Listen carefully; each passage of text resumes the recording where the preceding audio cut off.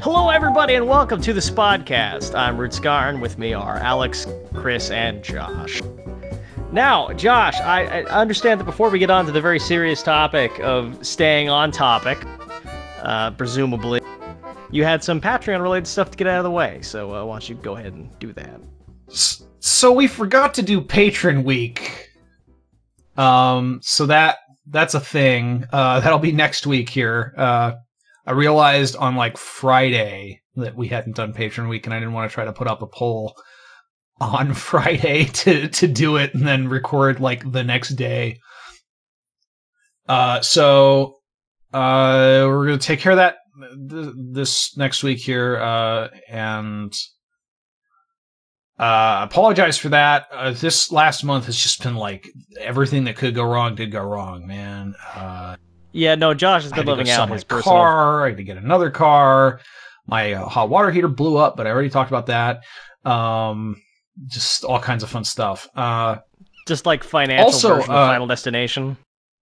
Yeah, a bit. Also, we hit our first stretch goal, and then we unhit it through, I think, like credit card declines, because like Patreon started charging credit cards, and I was watching the dollar amount on my Patreon public-facing Patreon page just drop by like $10. But then the person who actually pledged sufficiently to bring us up to $650 actually increased their pledge, so that we are now back up at $650. I think. I hope I'm not saying this. I can hear the frenzied tapping as you make these calculations in the background to determine I was actually how much logging into Patreon because I forgot to do that. Just to determine exactly how on track we are with the computer's projections, our own projections, our analysts' projections for Spodcast Incorporated, spoiler warning, LLC. So what that means is the stretch goal is that we now do quick looks at least twice a month, once every 2 weeks. So we're going to record one of those this week sometime, and that'll go up sometime this week, presumably after this does. And then 2 weeks from now or so, we'll do another one, and that'll be a patron-selected quick look. So the voting stuff will be going up for that shortly.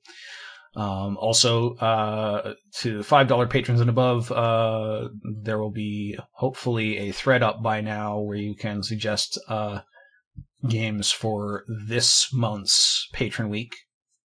And maybe we'll do a Patron Week at the end of this month too. I don't know. Make up for it.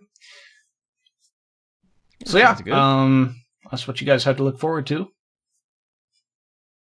All right, and now one interesting thing is that sometimes we discuss things ahead of time. Sometimes we don't, which is to say that Josh kind of does all the planning behind the scenes, and then when we arrive, it's just like everything is under a cloche, which he just like, we sit down, there's just like the silver dish there. He's like, all right, so here's what we're doing this week.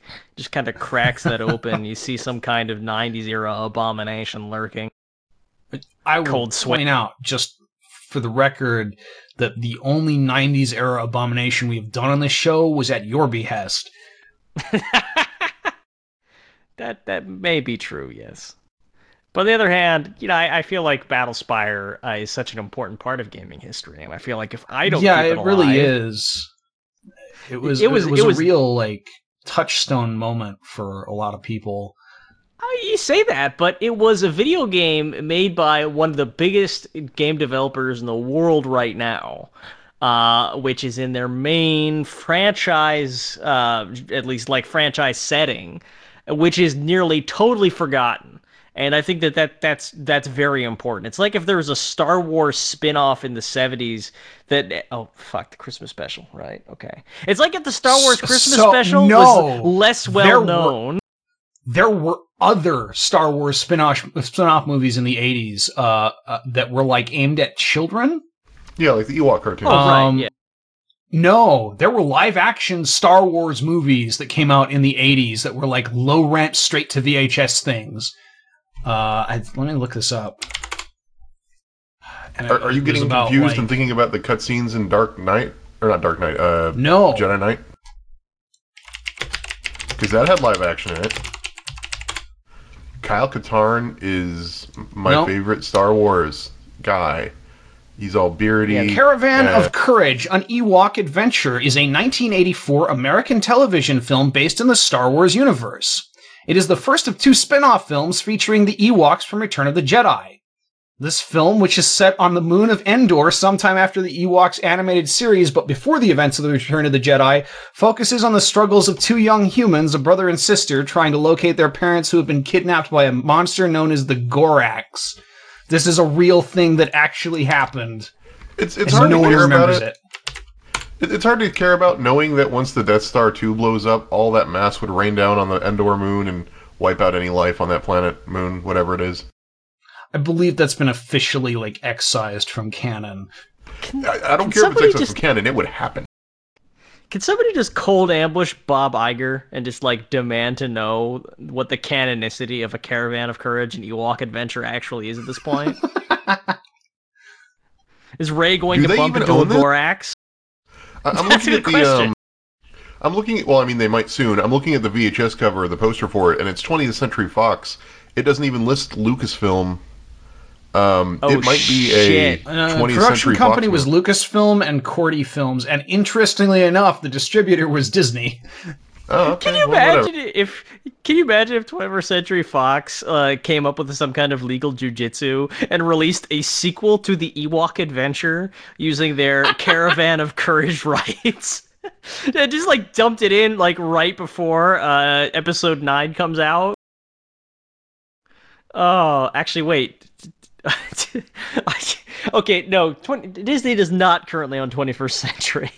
Wait, or do they? They own Fox. They're working on it. 21st Century Fox? What are you even talking about? 21st Century Fox is the holding company that owns 20th Century Fox and a lot of other Fox holdings, but it is not News Corp. That's an awesome name for it. But yeah, Disney is putting in a bid to buy 20th them. Century Fox, so we'll make a company that's above it that's 21st Century Fox.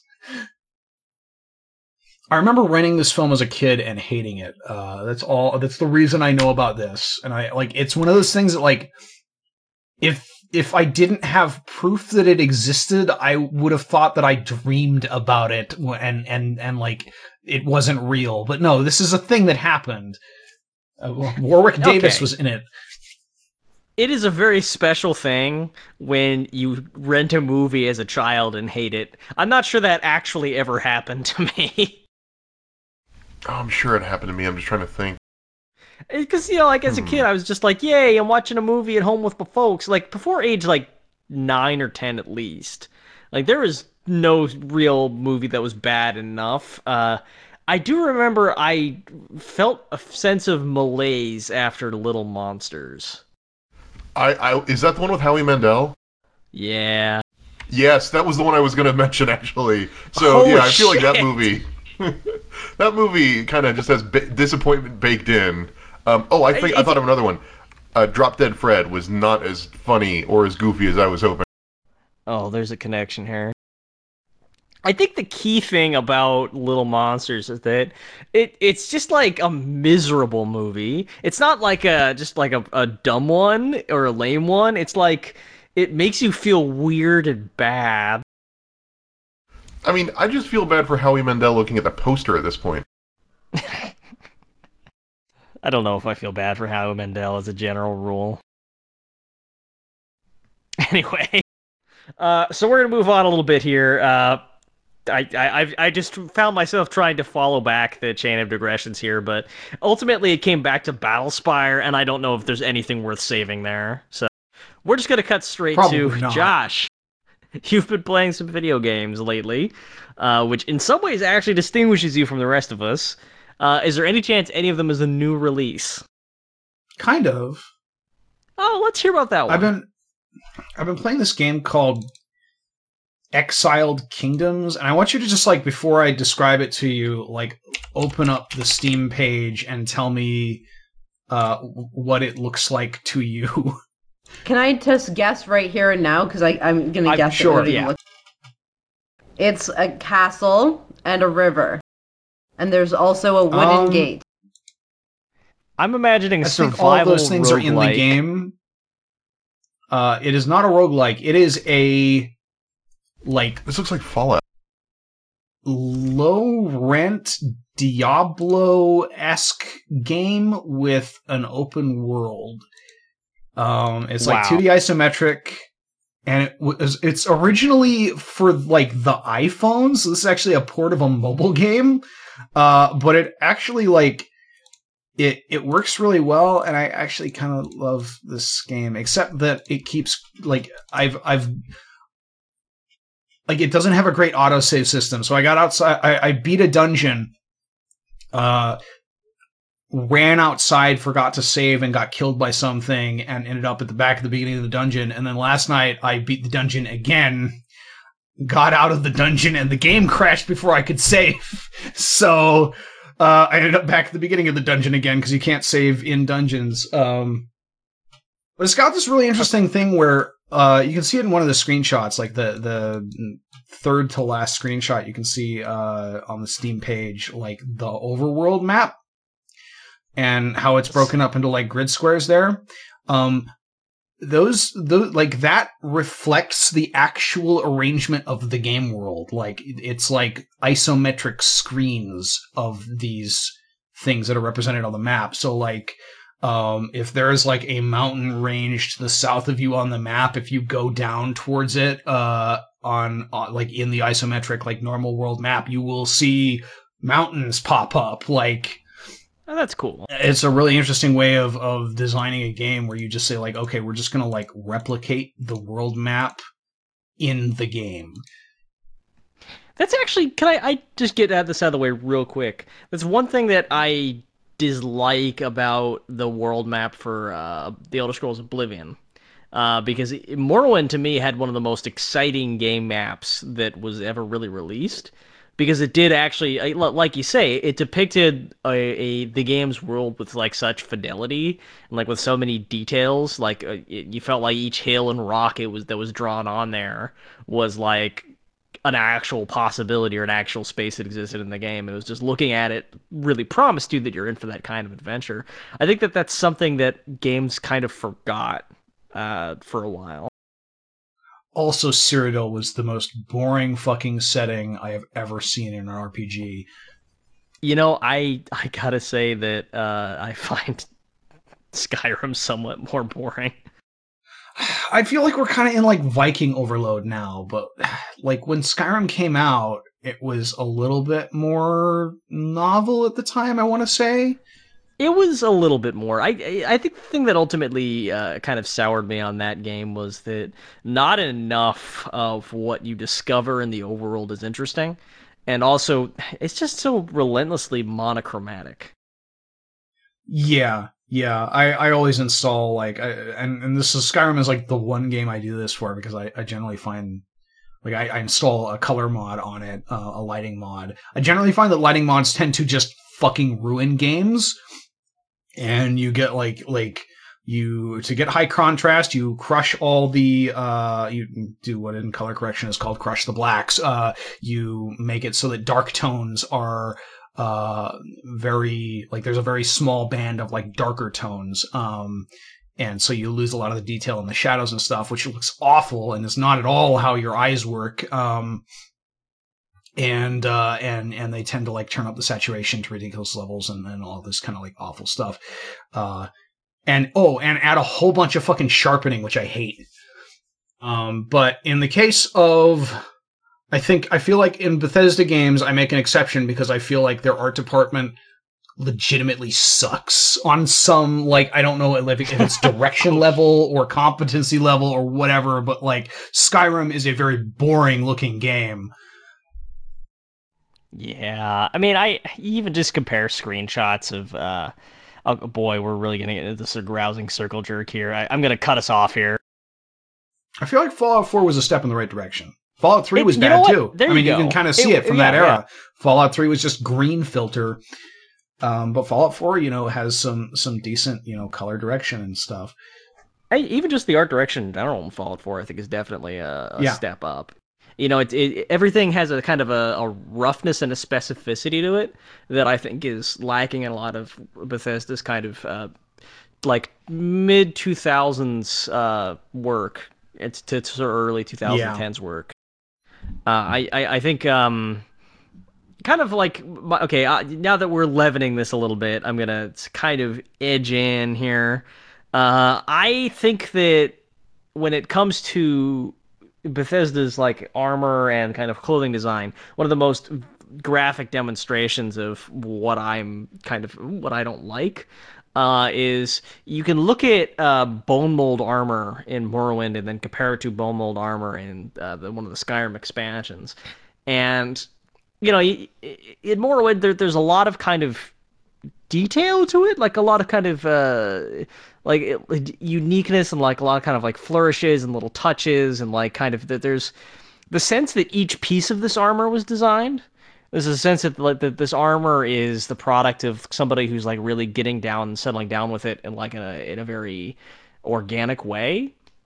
And it's very possible to find it ugly and maybe not be fond of the final design, but it has the sense that some in-game craftsmen worked on this, whereas the Skyrim design is much more like holistically like integrated, where like you look at it and it has definitely like it has a look to it, but it also doesn't feel as much like something that like a real person in this game world worked on as much as it is sort of like a single piece, like a single unit. I think part of that probably does come down to the fact that Bethesda sort of moved in the direction of making outfits like an entire set rather than individual items. But I think at the end of the day, it had that secondary effect, which was undesirable. Yeah, I agree. I kind of hate all the equipment in Skyrim, almost all. Actually, the lower level stuff is way better than the higher level stuff. That is true. You know what? I was actually about to say that. The higher level stuff looks a little too glossy. Like it looks kind of like it has a little too unified and like comic book superhero-ish. Like 2010's comic book superhero look to it, where it's kind of like a vinyl chunky jumpsuit. It doesn't help that like in Skyrim and Elder Scrolls lore, like the higher level equipment is this exotic stuff like glass and Daedric, which is just wear murder spikes as armor. Yeah. I actually quite like the iron armor look in Skyrim. Yeah. And I like the leather armor look too. And the steel greatsword looks really good. Aside from the fact that all the weapons in that game are kind of just like big paddles, like they should be a lot thinner, and I don't know why they're not. Like it's not like you're making these things physically. You can make them look whatever you want. Like it's not like someone needs to like you can't pick out the sword that well from a distance, regardless of whether it's 2 pixels wide or 1 pixel wide. Like why are these things too big? After Oblivion, it's like any Bethesda weapon design is going to feel sensible. Yeah. Anyway, Exiled Kingdoms is fun. It's like $8. Yeah, it's $8. And it's Diablo combat with like Fallout-esque world. The writing is not good. Don't come for the writing. But it's serviceable. But it's just what are its ambitions? I just like some of the screenshots I'm seeing. Like one of the screenshots is a character named Spice Trader Jethro, and that is like my favorite character name ever. That definitely sounds like a 70s like alt rock band. Yeah, I met him recently, and he just told me to fuck off. Actually, it seems like it's just aiming to be like an old school like. You kind of have a party system, so you could say it's a little bit Baldur's Gate, Icewind Dale-y, but like that kind of like you put a player in a world and give them some vague quests and have those quests lead to dungeons for loot. It's 2D isometric medieval fantasy Borderlands, is what I'm saying. That sounds good.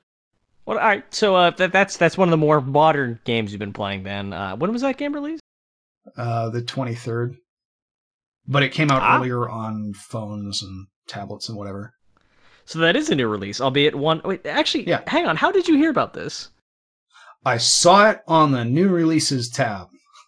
Oh boy, And I was like, huh, this looks neat. I can drop $8.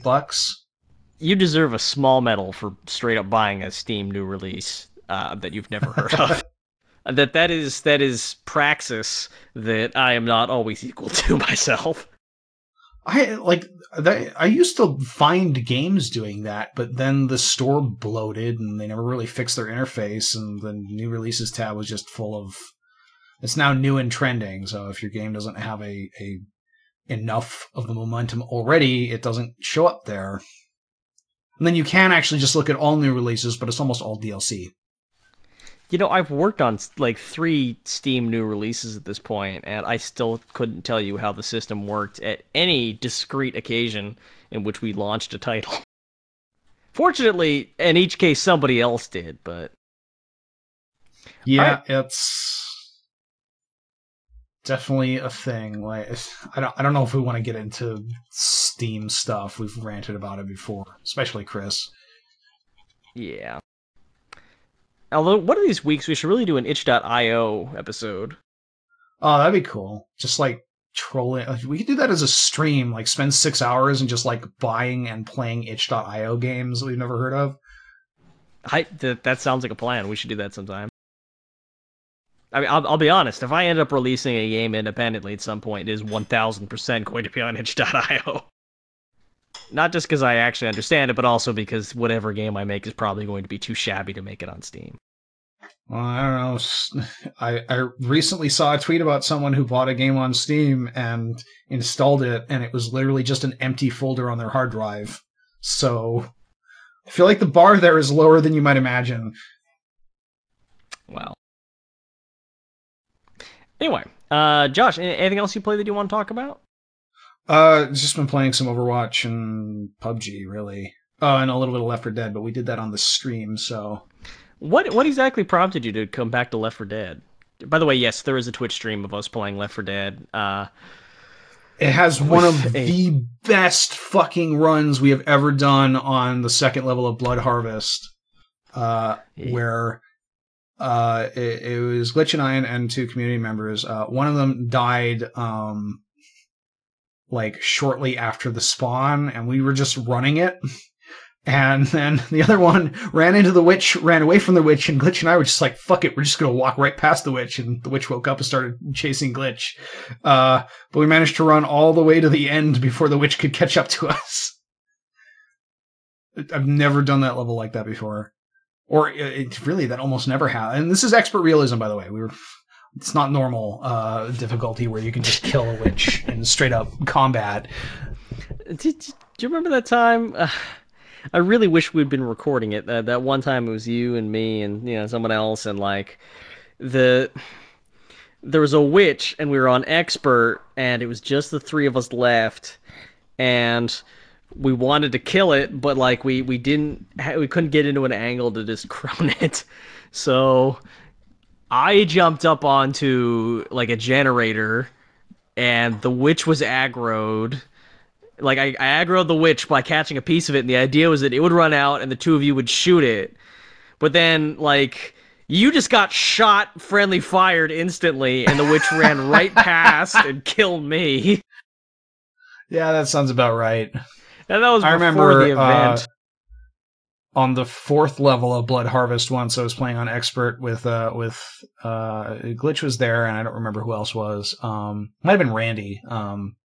And I ran out, I bad things had happened and I was the only one left alive, but I was like running out onto the bridge where the train car is with the safe room.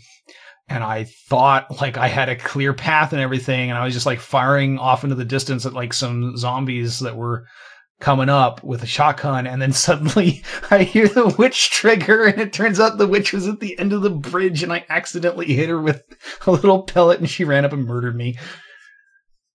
And I was 10 feet away from the safe room. It was the worst. As it happens, I've been playing a game kind of obsessively as of the last few days. I caught some meme which made a reference to Darkest Dungeon, which is not a game I had actually really played before. Oh, But really? yeah, it's a game that I bought for my partner years ago. She was very, very fond of it. But I never really got into it myself because here's the thing: I actually am not a huge fan of JRPG style turn-based combat. Same. Hey, Yeah, I don't know if I would it's describe serviceable at Darkest Dungeon as times. having JRPG combat, though. oh Yeah, yeah, I mean it's basically the same. It's okay. Hang it's on, let me take a step back there. I am not sensible to how it is different, so I'm actually kind of curious. What would make you say that? Well, oftentimes your characters don't die quickly. Um, like they're not expendable. You don't have the often you don't have the row system with like spell distances, like that tactical element's not really a part of a lot of JRPGs. yeah. I can't think of a JRPG where I've seen that. That is true. Okay, let me put it this way. It is turn-based, unlike a game like an Infinity Engine or Western RPG. It is turn-based, unlike a game in which your characters. Okay, so basically, let's like there's two schools of thought for real-time and turn-based gaming. Uh, One is one in which turns are used as kind of a necessity to provide a structure, but which the goal is still basically like a simulation of something that is real, like the production of like a facsimile of an actual fantastical battlefield that is still somewhat approachable game wise. So like old school 70s war games are like at this style. And then there's what I could personally consider like to be the JRPG style where it's like the combat is inherently abstract.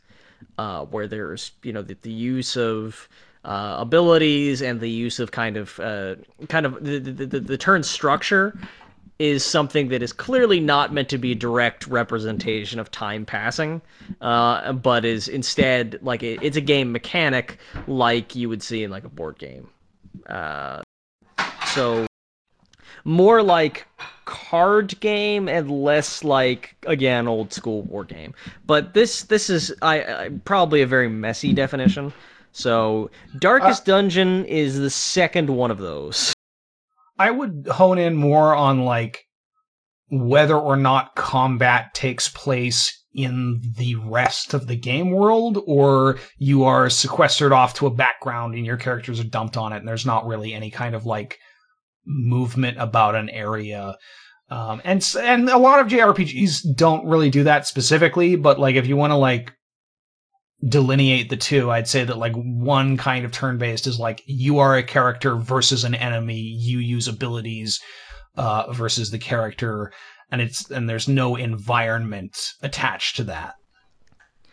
That's an interesting way of making a distinction, but also again, like in Darkest Dungeon, the actual environments themselves are very clearly like abstract from the outset. Like there's Right. hallways and then there's rooms, and the actual features of the hallways and rooms once combat begins are irrelevant.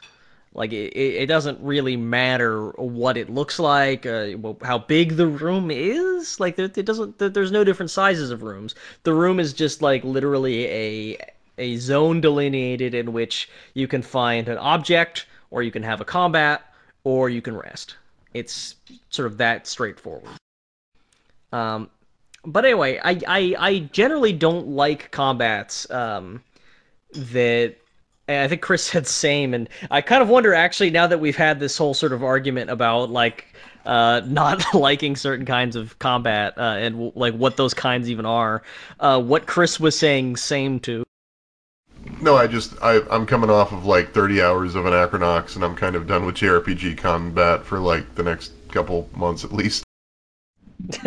So like what is it specifically that you find yourself coming off of at least? Uh, I'm trying to figure out how to phrase this. It's there are JRPGs that do the whole strategy thing pretty well, and actually have a really interesting dynamic back and forth system. But those really tend more towards the like tactical stuff. Like I love Disgaea because Disgaea is like all the combat fighty stuff, and that really isn't even like a turn based. I mean, it is turn based, but it's not like what we're talking about when we say JRPGs at that point. But I really don't like watching people do their moves and a fight that really is not that mentally taxing, and I'm basically just going through the motions and watching the same animations play out that really just takes forever, and these games take forever. They take so long. That is, I think, part of it for me, but also just like I think part of it is that I'm bad at traditional strategy sometimes. Like I'm bad at sort of learning like okay, I have these abilities, they have those resistances. I don't have a lot of patience, which is, I guess is not the same as saying I'm bad at it, but also just like I sometimes have difficulty keeping the whole picture in my head and making the ideal decision when my decisions are limited. Whereas, like, with games like Baldur's Gate, for example, I can find there's enough granularity to it since there's like kind of a battlefield and there's like different like abilities that have unpredictable effects that I can kind of find a way at it to cheese it. Like I can kind of come up with like my own way of solving it, which I'm always better at than whatever way they came up with. But So that with all said, that out of the way, what do you think of Darkest yes, Dungeon? I like it a lot. And I like it in some ways okay, I don't want to say despite the mechanics because I would say I'm enjoying them. And I think I'm enjoying them because I don't completely suck at them. They're pretty straightforward. They're not hard.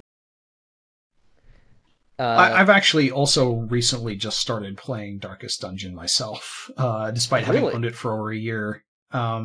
I was really interested in it when it was early access, but I didn't want to buy it in early access and like play the game while it was unfinished and then like not get the experience of the game in its full state. And then I eventually got it and didn't get around to playing it, and it just kind of sat there for a while. And like a month ago, I started like my first campaign in it. And I like the combat, but I feel like there are way too many different character classes to really work out like how like these character class, like how one character class plays off of another or off of another, and how to like build an effective team. Because there's like 20 different character classes, and each character class has 8 different abilities, of which you can bring 4 to an encounter.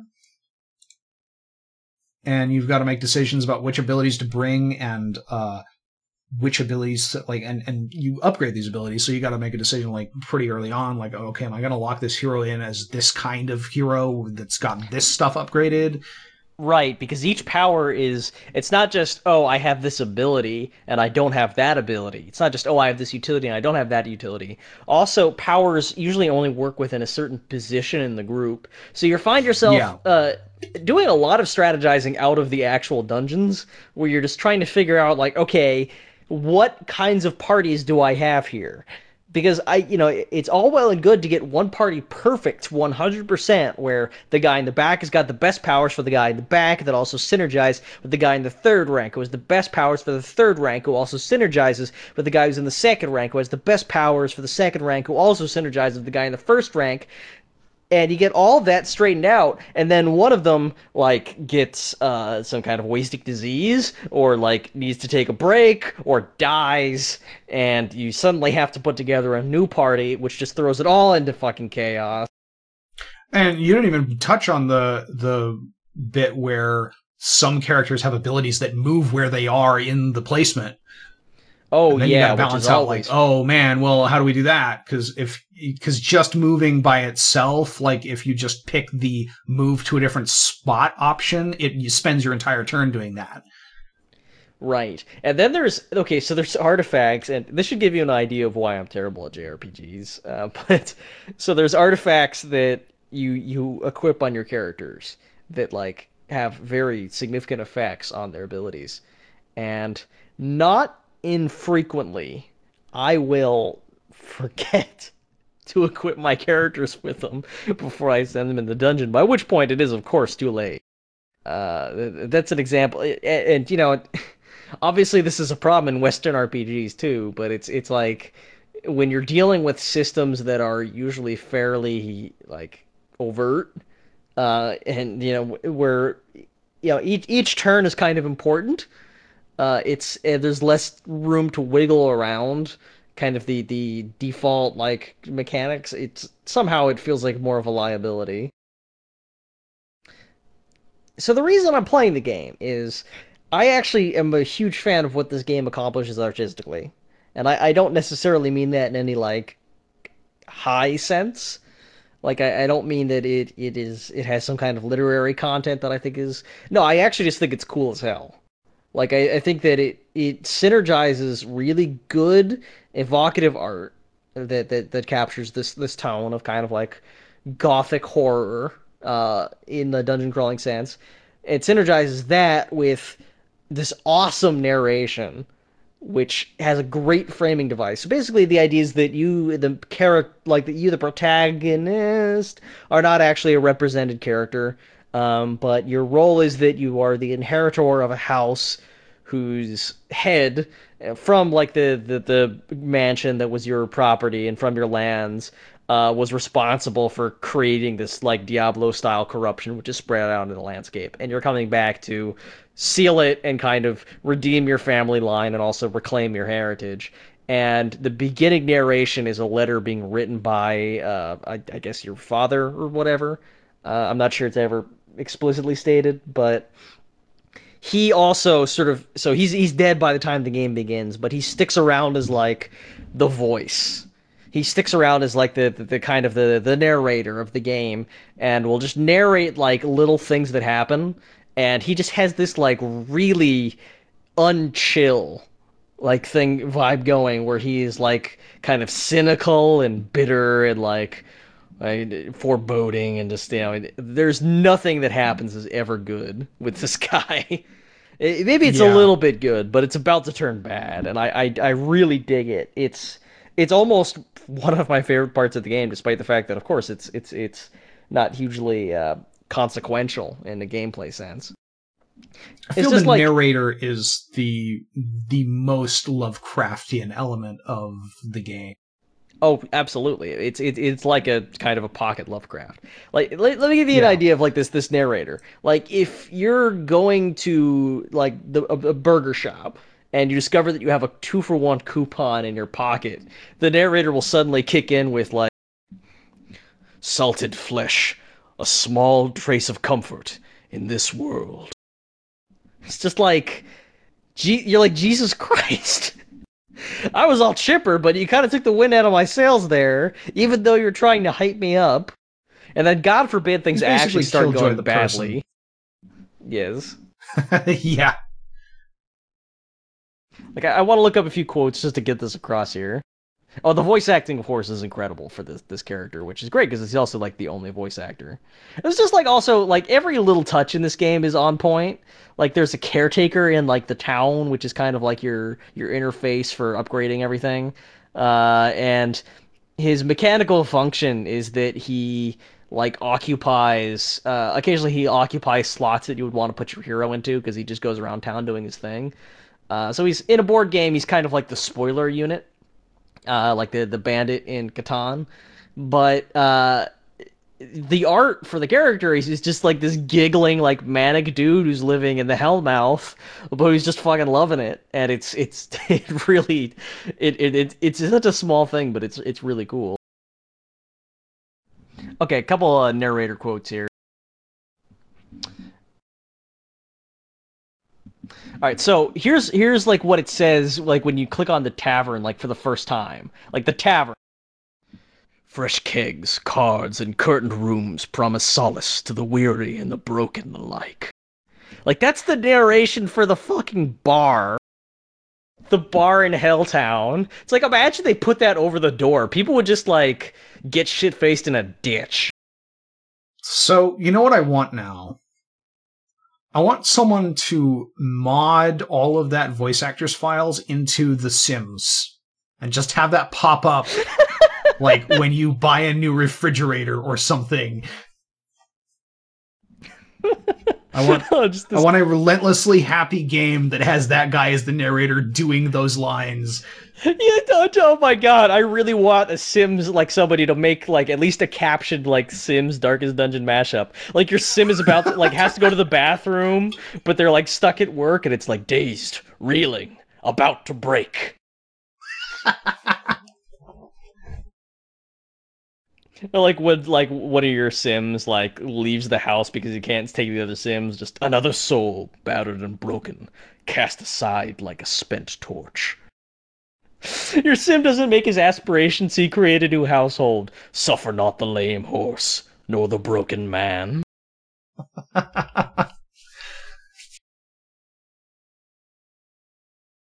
You clean your apartment. Driving out corruption is an endless battle, but one that must be fought. So you just reading from quotes from the game? At this point, yes. You design a house with a bad layout. The Swinefolk's labyrinth may yet prove to be navigable. I don't know if The Sims is smart enough to know when a house has a bad layout. I actually kind of wonder. Is it possible? Like, because it seems to me that, like, it actually, I wonder now how much of the design work in The Sims is done, like, manually. Like, I guess there aren't so many houses and businesses that they can't just have somebody who's full time is to just put together this doll furniture.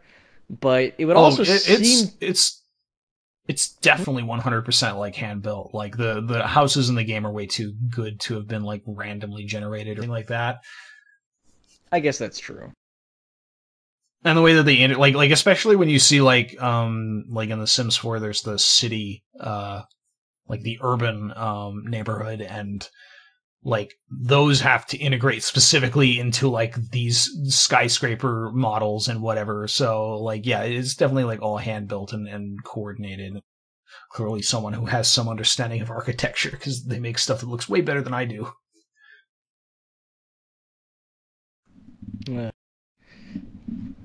What's our time? I think we've been going for like 35, 45 minutes. Yeah, they're about. All right, want to just call Do it? we want to... We have a mailbag? I have an email from PayPal on the mailbag. Let's do that. Because I couldn't...